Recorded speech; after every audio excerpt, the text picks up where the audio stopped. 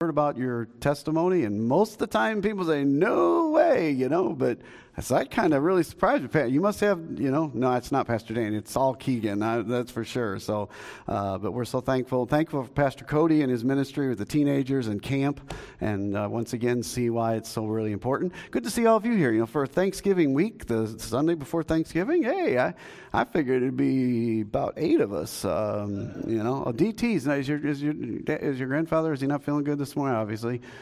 He never feels good. If you're watching online, DT, you don't look good either, but, now I feel better. Yeah. How's that? You pick on the guy, Yeah. Trust me, he got me ahead years ago. He paid in advance, so I'm getting it back. Also, thankful for this week. The shoe boxes are off. They're at the distribution center. How many ended up going over there all together? 105. So praise the Lord for that. I think there's Tommy and Aunt. Did you guys take them? That's right, what I heard. And all right, so you didn't take them home and keep them for yourself, did you? Hand them out to your employees? No, okay. Here's your bonus. No, but that's exciting, and I thank you for that. I mean, I remember back years ago at our first ministry, you could do a shoebox for like $20-25. Those days are long gone now, so I appreciate the financial sacrifice. Also today, I know Hunter has something to be more thankful for than anybody else here today, right, Hunter? She's still with me. She's still with you after 1 year. They're 1 year anniversary today for Hunter and Taylor, so 1 year. The first year is the hardest. Right? Tommy heard me. I said the first year is the hardest, right? Not a soul that's married in here agrees with that statement, so take it with the sarcasm in which it was delivered. But you know what? Having a good first year does help. Amen to that. I know some folks never even had a good first year. So good for you. Praise the Lord for that. This time our folks go out to junior church at this. Our kids are there. Most of them are gone. The rest of them, they're going to head out with Mr. and Mrs. Hill. Good luck, Bill and Connie. Good. Praying for you. Who else? Is that Chelsea back there? I think that's Chelsea. Okay, great. Well, appreciate y'all, junior church. Rest of you can turn your Bibles to John chapter 11. This morning, John chapter 11. If all you watching online, we're glad to have you, or listening by way of audio.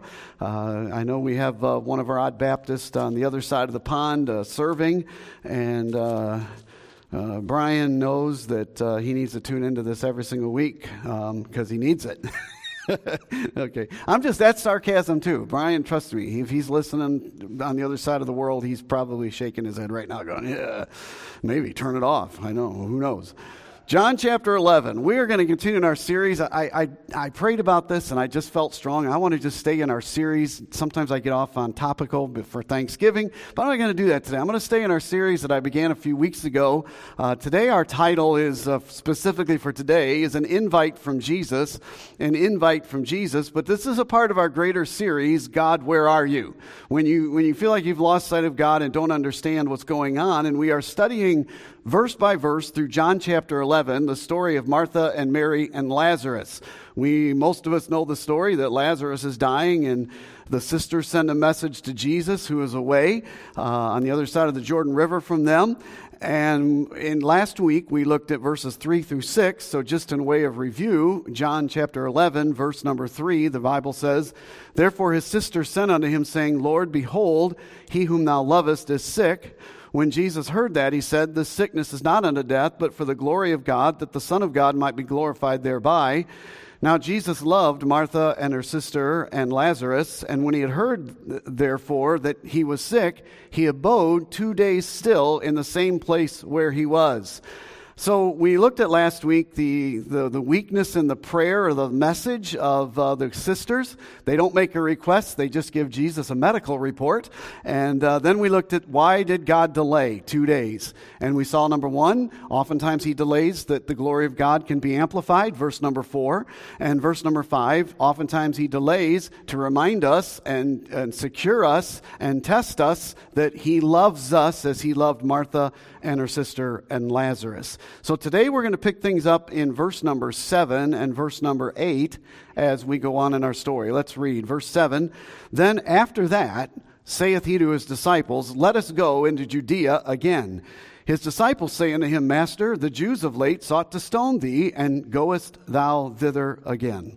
Let me have a word of prayer, and then let's jump into an invite from Jesus. Lord Jesus, we do thank you for the invitation you've made to all humanity to trust you as their Savior and as the one who paid for the price of all of our sins that we could go to heaven. Thank you for your resurrection today and this week as we study or as we celebrate things to be thankful for. There's nothing greater than we can be thankful for than that empty tomb, and that we know that heaven is our home. Lord, I pray for our country today, and Lord, I pray for each of us who are listening today, either here in person or online.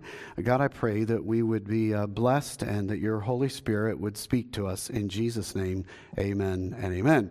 So as we read verse 7 and 8, we are told that Jesus gathers his disciples together, and notice in verse number 7, he asks them, he says, let us go into Judea again. Now, the disciples kindly remind him, they go on in verse 8 and say, Master, which in the Greek is the Greek word for rabbi. So they're saying teacher, rabbi. Why are we going there? And then they remind him the last time, as you know, if you study your Bible, you'll find the last time Jesus had been in the area of Bethany around Jerusalem, the religious leaders tried to stone him, and the Sadducees and the Sanhedrin had basically put out an underground arrest warrant on Jesus. And so Jesus had left the Jerusalem area by Lazarus' home. If you want to think it this way, Lazarus kind of lived in the suburbs, if you will, of Jerusalem.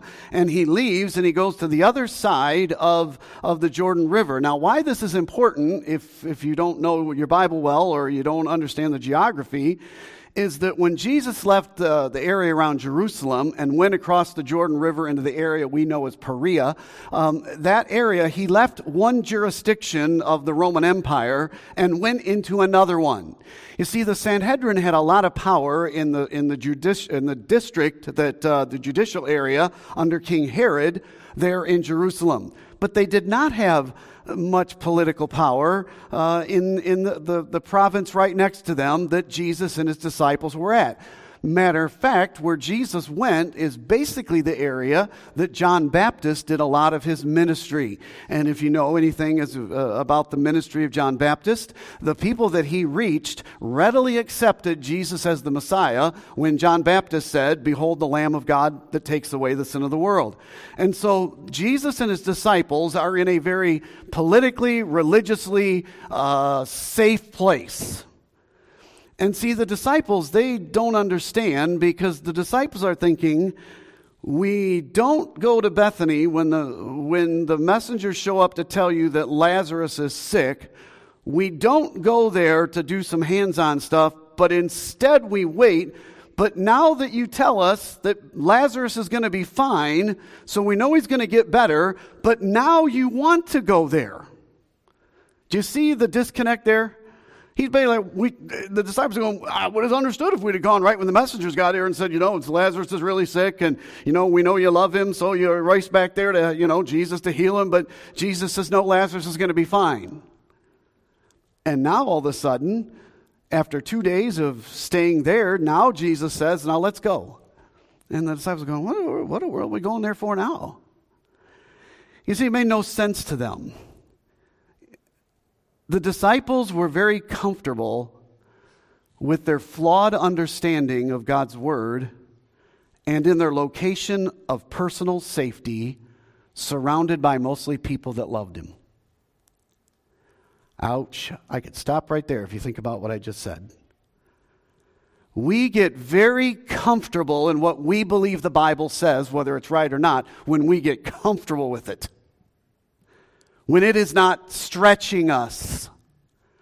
We like to be in locations of safety and surrounded by people we love. I understand, and I identify with the disciples in desiring to be content, and I'm content with my own understanding and things, and I like my safety. But understand, as we're going to see this morning and throughout this passage, that as you know the rest of the story, the growth in faith for the disciples and the location of a greater revelation of who Jesus really was in his power was not in Perea, but it was in Bethany. Why didn't they want to go? Well, obviously we know they didn't want to go because they were, part of them, I'm sure they were afraid. Why should we go to a place where people want to kill us when we can stay in a place where people want to cook us dinner? Fear is one of Satan's greatest tools. And we live in very fearful times. And I'm not a young guy anymore. I'm not the oldest guy here in the room. Thank you, Russ. Thank you, Bill.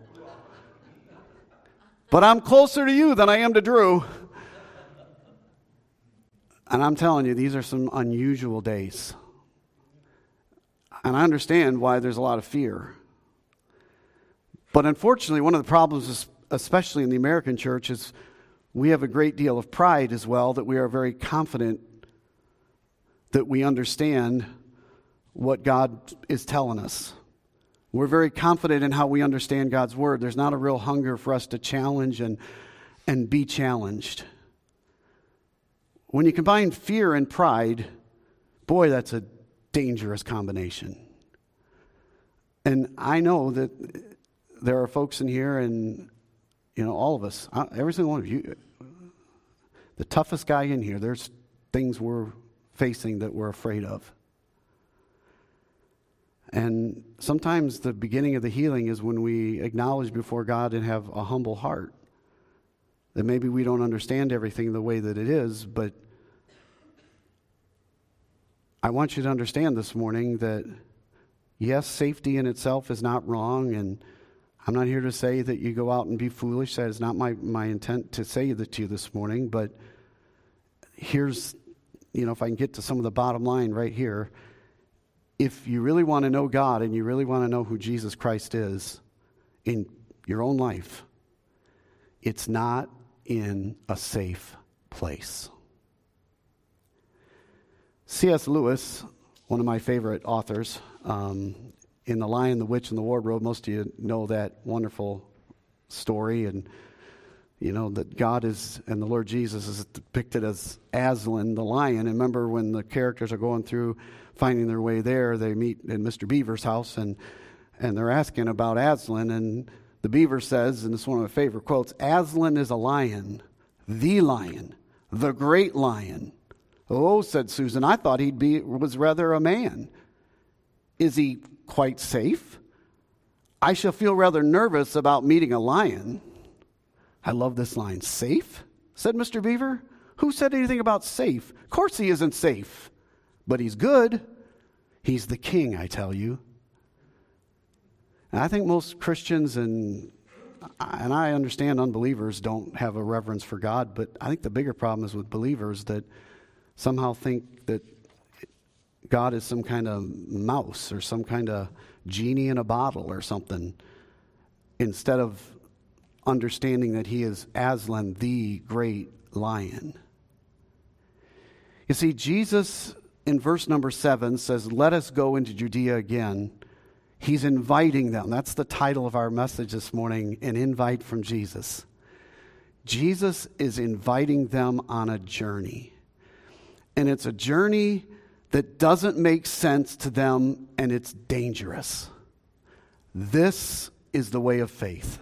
You know why a lot of Christians tell me, I think living for God is so boring. Well, I would suggest to you that maybe you're not accepting the invite or reading the details of the invite. You're not signing up when there's only 40 slots available, so to speak. That was a tea house reference, all right?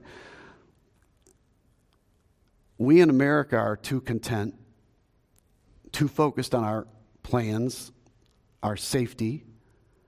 We often refuse to deal with root issues in our life. We choose to ignore or rationalize them. And as I look around our country today and devastated that a significant percentage of our population appears to be okay with chopping up a 9-month-old baby inside a womb. How did we get here as a nation to such wickedness and depravity? So, sometimes people tell me about, in the Old Testament, God, these people, they were so bad, but, we're better than that today. No, we're not. At least when they offered children to Moloch, they were after they were born. How did we get here? I would submit one of the things is because believers today in the American church, beginning in the pulpits, by the way, are unwilling to take a stand for what is right and what is truth.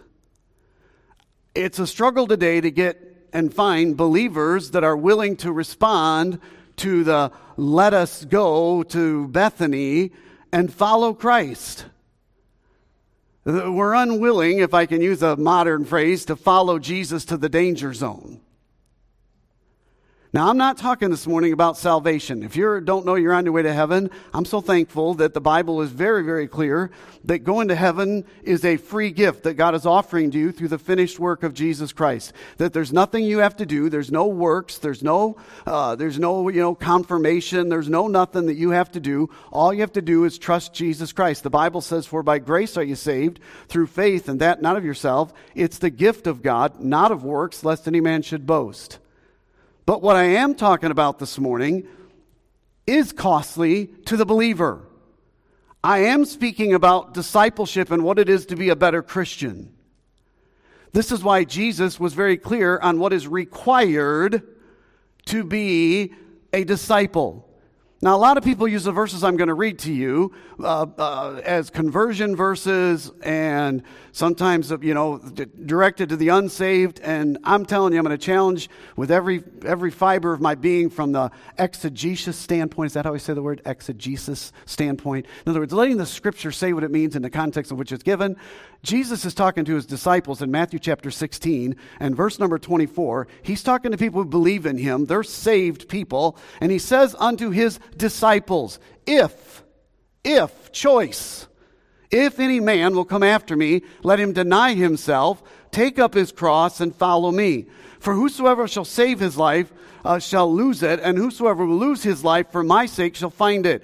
For what is a man profited if he gain the whole world and lose his own soul? Or what shall a man give in exchange for his soul? For the Son of Man shall come in the glory of his Father with his angels, and then he shall reward every man according to his works.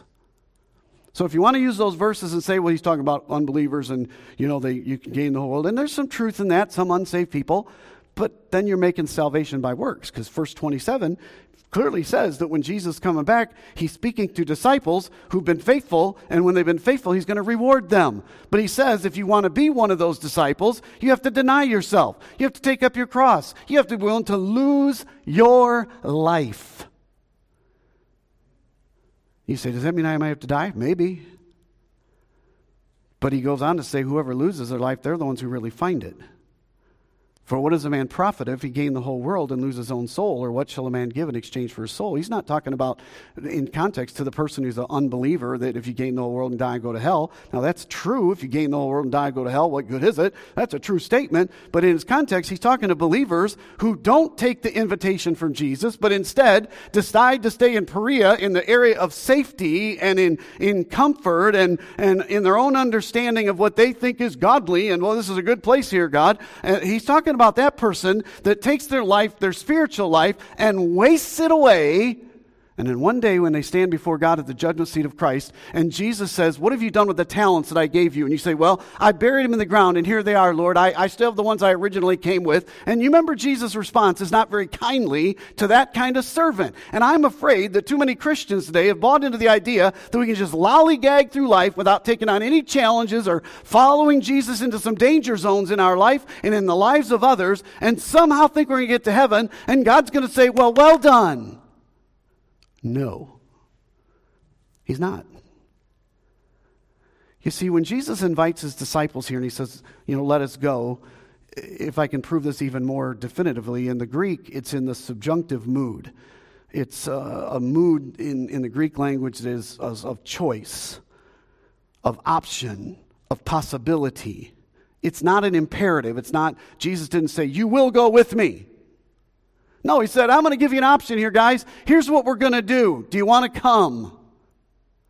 And they look at him and they say, Jesus, are you out of your mind? Why do you want to go back there? We already know Lazarus is going to be fine. What are you doing? And I imagine if I could go in my mind and I could see those disciples looking up at Jesus, I think you could see in the eyes of our Lord some steely resolve. I don't know if y'all are coming, but I'm going to Bethany. Woo!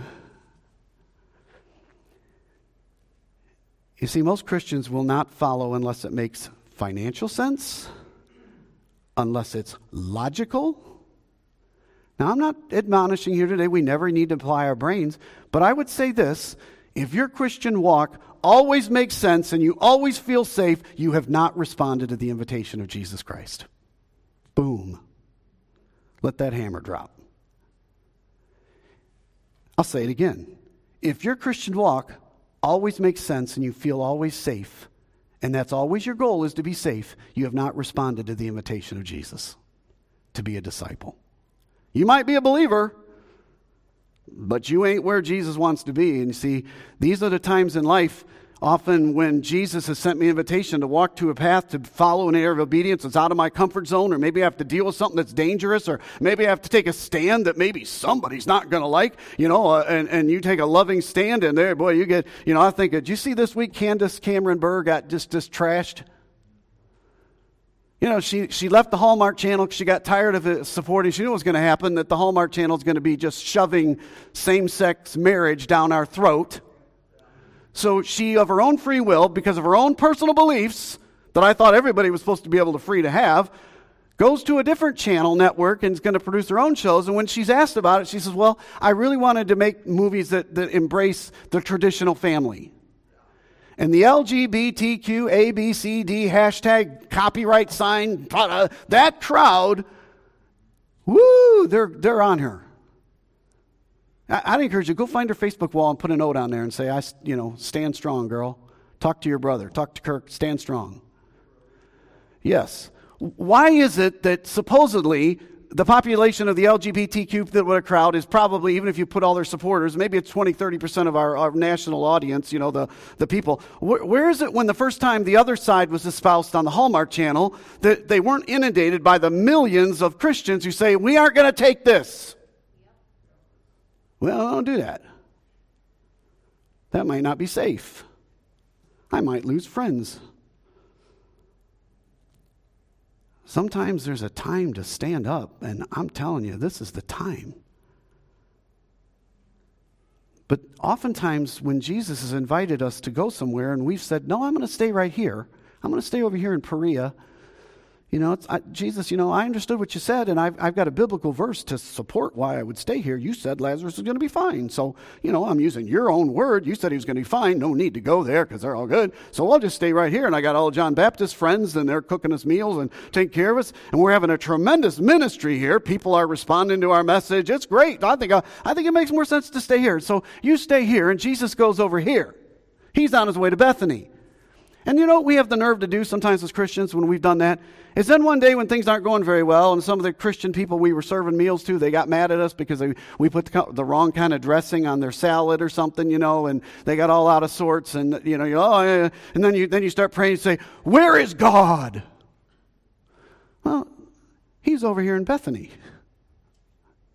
You're the one that decided to stay there. And yet we have the hubris to look up at God, and when we're trying to our prayer life and say, God, where are you? You see, God left to go to a hot spot in Bethany, but we chose to remain behind in our understanding and in our safety. Some really powerful quotes in application. First, let me make a couple applications and I'll be done this morning. First, in application to our own country, this issue about safety.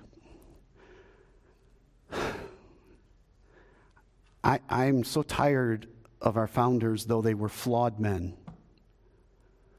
I think the practice of slavery is hideous, sinful, wicked, and wrong. But it's easy to cast those stones. And I have a lot of people that say, well, we got to take all the monuments down of Thomas Jefferson and George Washington. And I'm like, Christians buy into that stuff too. And I'm going, well, at least in their day, what they were not doing is going to women who were pregnant and slicing up their babies in the womb. They weren't doing that. Now, I'm not trying to, they're both evil things. I'm just saying we're flawed men. But I will tell you one thing, I'm tired of them getting, we could use some men with some of the backbone and wisdom that some of our founders had. This is what this is what Ben Franklin said. They who can give up essential liberty to obtain a little temporary safety deserve neither liberty nor safety. And as Americans, as we continue to give up essential liberty, we are going to find that to be truth. If you want me to bring it to a little bit more of modern times, one of my favorite guys, probably one of my favorite, I guess my favorite politician to quote would be Ronaldus Magnus. Ronald Reagan said this: "There is no security, no safety in the appeasement of evil." He right. And we need not to find our hope in politicians per se. As you've heard me say it many times, America has the government that America chose and America deserves. But the problem with our country and why we're struggling so much is not begin to be solved first politically. It just doesn't. Now, you know me, I'm not afraid to engage in social issues, and I'm tired of being told as a pastor that, oh, you guys got to, no, I have a First Amendment right, and bless God, I'm going to use it, and if God gives me a pulpit, I'm going to stand up for traditional marriage. I'm going to stand up for the life of the unborn. I'm going to stand up for liberty and freedom. I just am. People say, oh, you're a Republican. No, I'm not. I'm a conservative constitutionalist. That's who I am. But this problem begins in the house of God. I would put a lot of the blame in people in my profession to start with. Sometimes even when in the way I pay my taxes and I talk to my accountant and stuff, I've learned that a lot of the major denominations today, they look at guys like me as just an employee of the church. If you don't know this, I'm not an employee of the church. I'm a subcontractor to Open Door. Every year we renew our agreement with each other because my boss is this guy, him. He's who I follow, and then I lead here. But a lot of pastors around our country, it's become a job. And you go to I'm always amazed. You go to some of these, you go to Princeton or Harvard, and they have theological schools. They don't believe one word of the Word of God, that it's reliable. But they graduate all these guys with seminary degrees that go out into ministry. They don't even believe the Bible. I don't understand it. Well, come to find out, the reason they do it is because the work isn't hard, because they're not really engaging that much, and they get paid an amazing amount of money. However, the safe way is not the easy way. Remember in the Old Testament, God told Elijah to go to wicked King Ahab, told the prophet Elijah, who'd been chased around by Jezebel, and he says, go find the king Ahab, get in his face and tell him he's the one that's causing the problems, and there's going to be no rain for 3 years. Think that was safe? How about Jeremiah, who was commanded to preach the coming destruction of Jerusalem? Be like me running around town all day saying, Prattville and Montgomery is about to be destroyed in the next few days, though it's going to be wiped out. How popular would that be? And Jeremiah was instructed by God to preach that the enemies of the Babylonians were going to come and wipe them all out, and he preached it in the streets, he preached it in the temple, and he preached it in the palace. And he got persecution and suffered in the streets and in the temple and in the palace, ended up in the dungeon. It wasn't safe. Daniel, who's a public figure, a powerful public figure in the government of the Babylonians and the Assyrians, and yet, remember how he was, the king makes the decree that no one can pray except to him, and Daniel, in his own conviction, opens up his window so everybody can see him, his adversaries can see him. He gets on his knees and he prays to God Jehovah. Ends up in the lion's den. Wasn't very safe. Peter, crucified upside down, wasn't very safe. Barnabas, Paul, John, Luke, Timothy. Any of these guys have a safe road? None. And yet somehow we think, well, that's just Bible times. Do you think all the work that Brother Ojo does in Nigeria is safe? I think Brother Mike Jones can tell you differently. Do you think our friend Brahanu in Ethiopia and Pastor Hashu, pastors Bethel Baptist, the church on back there, and Pastor Tashidi and Pastor Naguru, who pastor the other church that's under construction right now that we're building, they're in the south part of Ethiopia in a Muslim-dominated area, and wars are break out, and you think it's safe?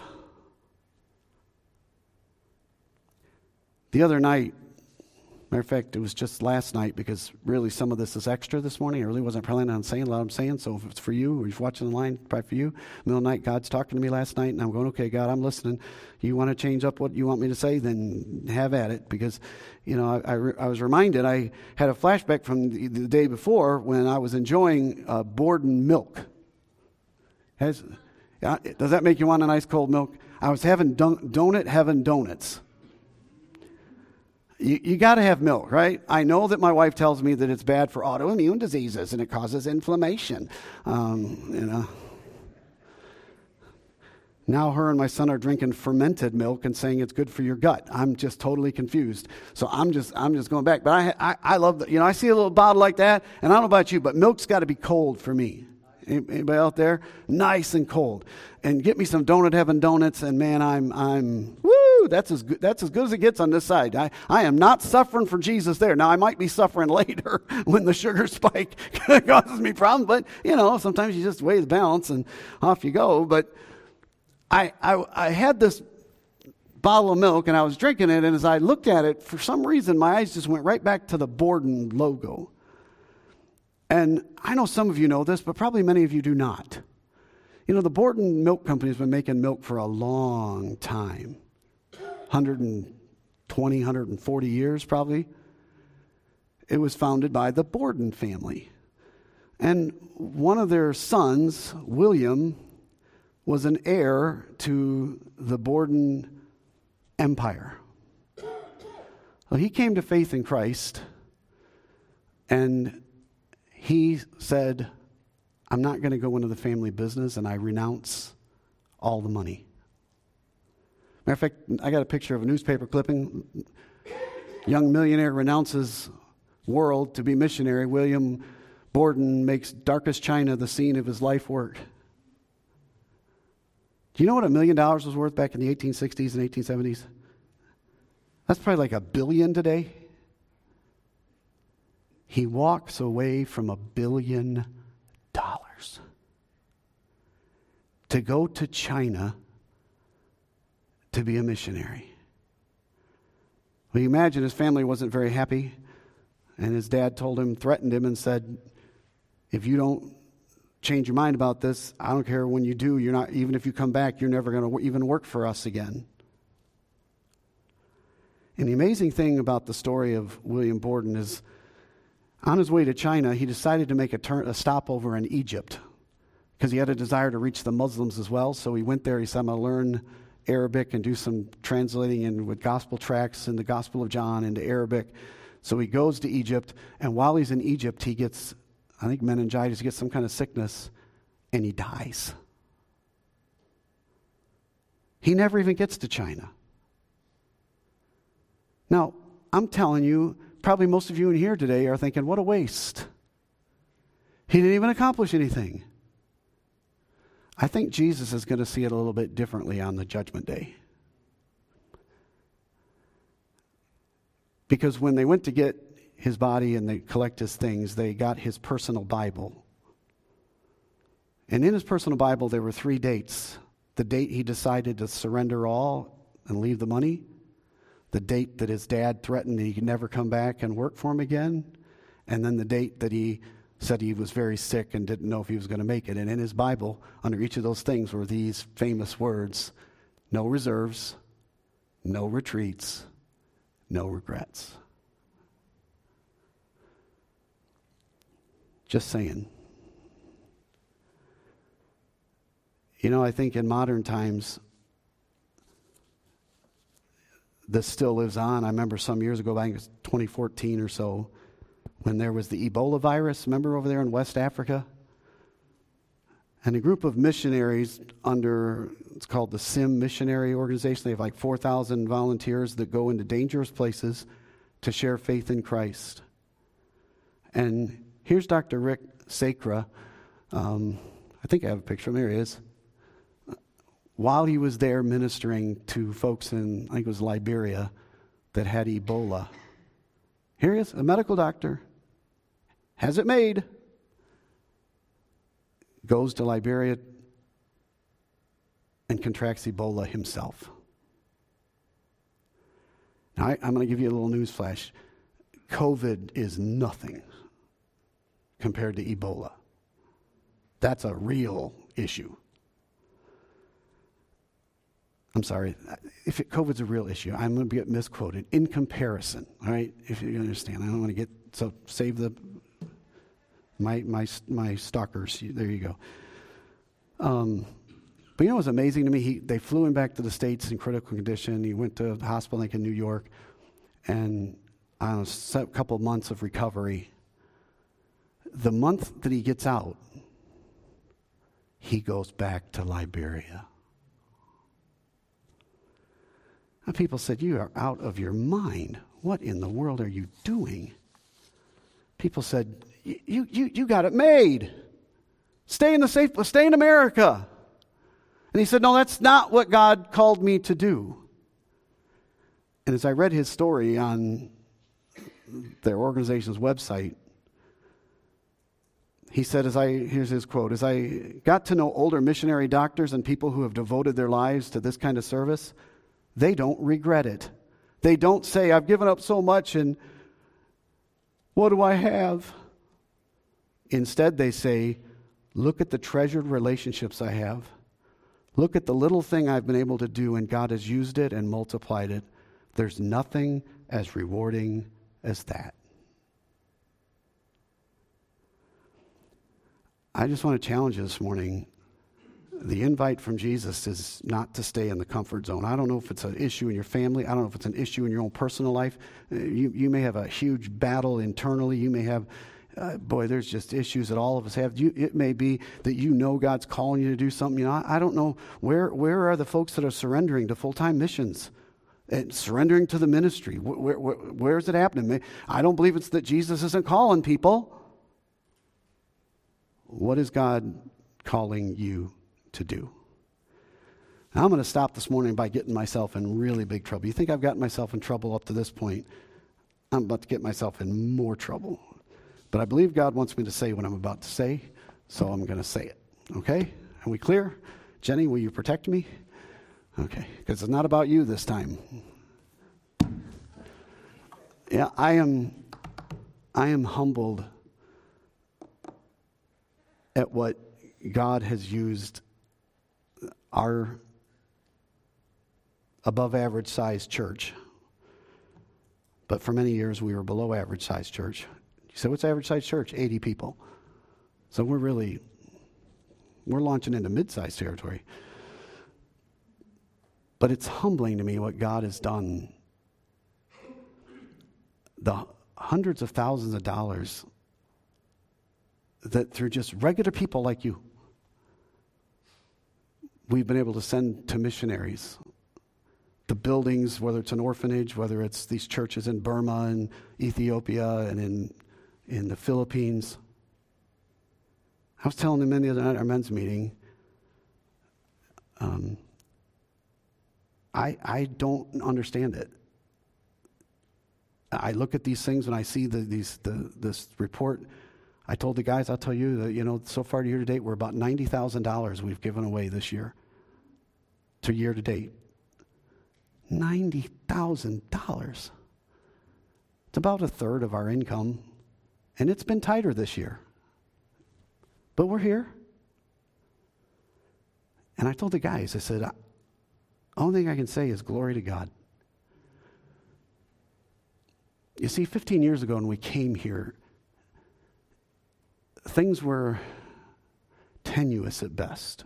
Correct, Matt and Michelle, who were here, and Wanda was here. Some of you were originals. There were many times I didn't know the church was going to stay open. And then Jen and I, the Lord, through a set of circumstances, pushes us, and we follow the invite. And I had people tell me we were crazy to come to Central Alabama. It's where pastors go to die because you Alabama people are terrible people. You are my people. And we got here, and I challenged them. I said, listen, if I'm going to come, I'm not interested. I don't think it's wrong to be dual employed. Some guys they work a regular job and then they pastor. Total honor to those guys if that's what God's call is. But I knew for me that was not what God wanted me to do. And I told them that. I said, I need some kind of livable wage. And they said, okay, If you'll believe it, we'll believe it. We got $5,000 in the bank, and we'll pay this week's salary, and we'll see what happens, right, man? And we said, treasure, man, that's what we'll do. And here we are, 15 years later. God's always provided. But those first few years, when there was, on a Sunday morning, there was 20, 25 of us here, this would be a huge crowd. I'd have been pumped, back in the 15 years ago. Instead of saying, oh, this is half the crowd, half our church is missing. It's all right. You guys are here. It's all good. But I didn't understand in those early years. I kept thinking, man, we made budget. We made budget. We made budget. The lights are on, praise God, praise God. And the first few years, it was really, I prayed literally every single week, God, just give us enough finances to get by and survive another week. Give us this day our daily week. If I can modify the prayer a little bit. But as I got closer to the people in the church that were there, one of my heroes began to arise. And that's Miss Karen sitting back there. She's going to kill me for talking about her, but I'm going to do it anyway. Most of you know Karen worked in the medical field, had a good job. And I'm certainly not going to share anything personal because I don't want to risk too far. I'll go out to the edge and jump a little, but I'm not going to go all the way over. But I will tell you this, that she gave an inordinate percentage of her whole income to keep this church going. And she doesn't always understand when I tell her how much, I appreciate it. And she's at a different point in her life now. She can't work like that anymore. And so, I feel bad. I said, you feel bad about what? Exactly. And I know people would tell her, and she'd talk to me, and I'd say, people think I'm crazy and out of my mind. And I'm glad in the early days I didn't know. I may have went to you and said, don't do that, don't do that. But I will promise you this. There'll be a day in glory where the thousands of people that were reached for Christ through this ministry walk right back to one widow lady who said, yeah, I'll follow. How about it? Are you following? Lord, I thank you for your time this morning, and I thank you for the powerful truth you laid on my heart this week and convicted me personally of my desire always to have the easy way out. And God, you've blessed us as Americans beyond measure. And Lord, we're so thankful for it. But God, I pray that each believer that's here this morning, if there's some area of their life that there's this battle and they know there's an area that God, you're saying, you need to deal with this issue in your life. You need to make some changes here. This is the right way. You say, but I'm scared and I don't understand. That's the point of faith. And following that invite is where you'll get to know God. Yeah, it might be hard. Yeah, there's some things that might go wrong. But Jesus will be there and you'll be with him.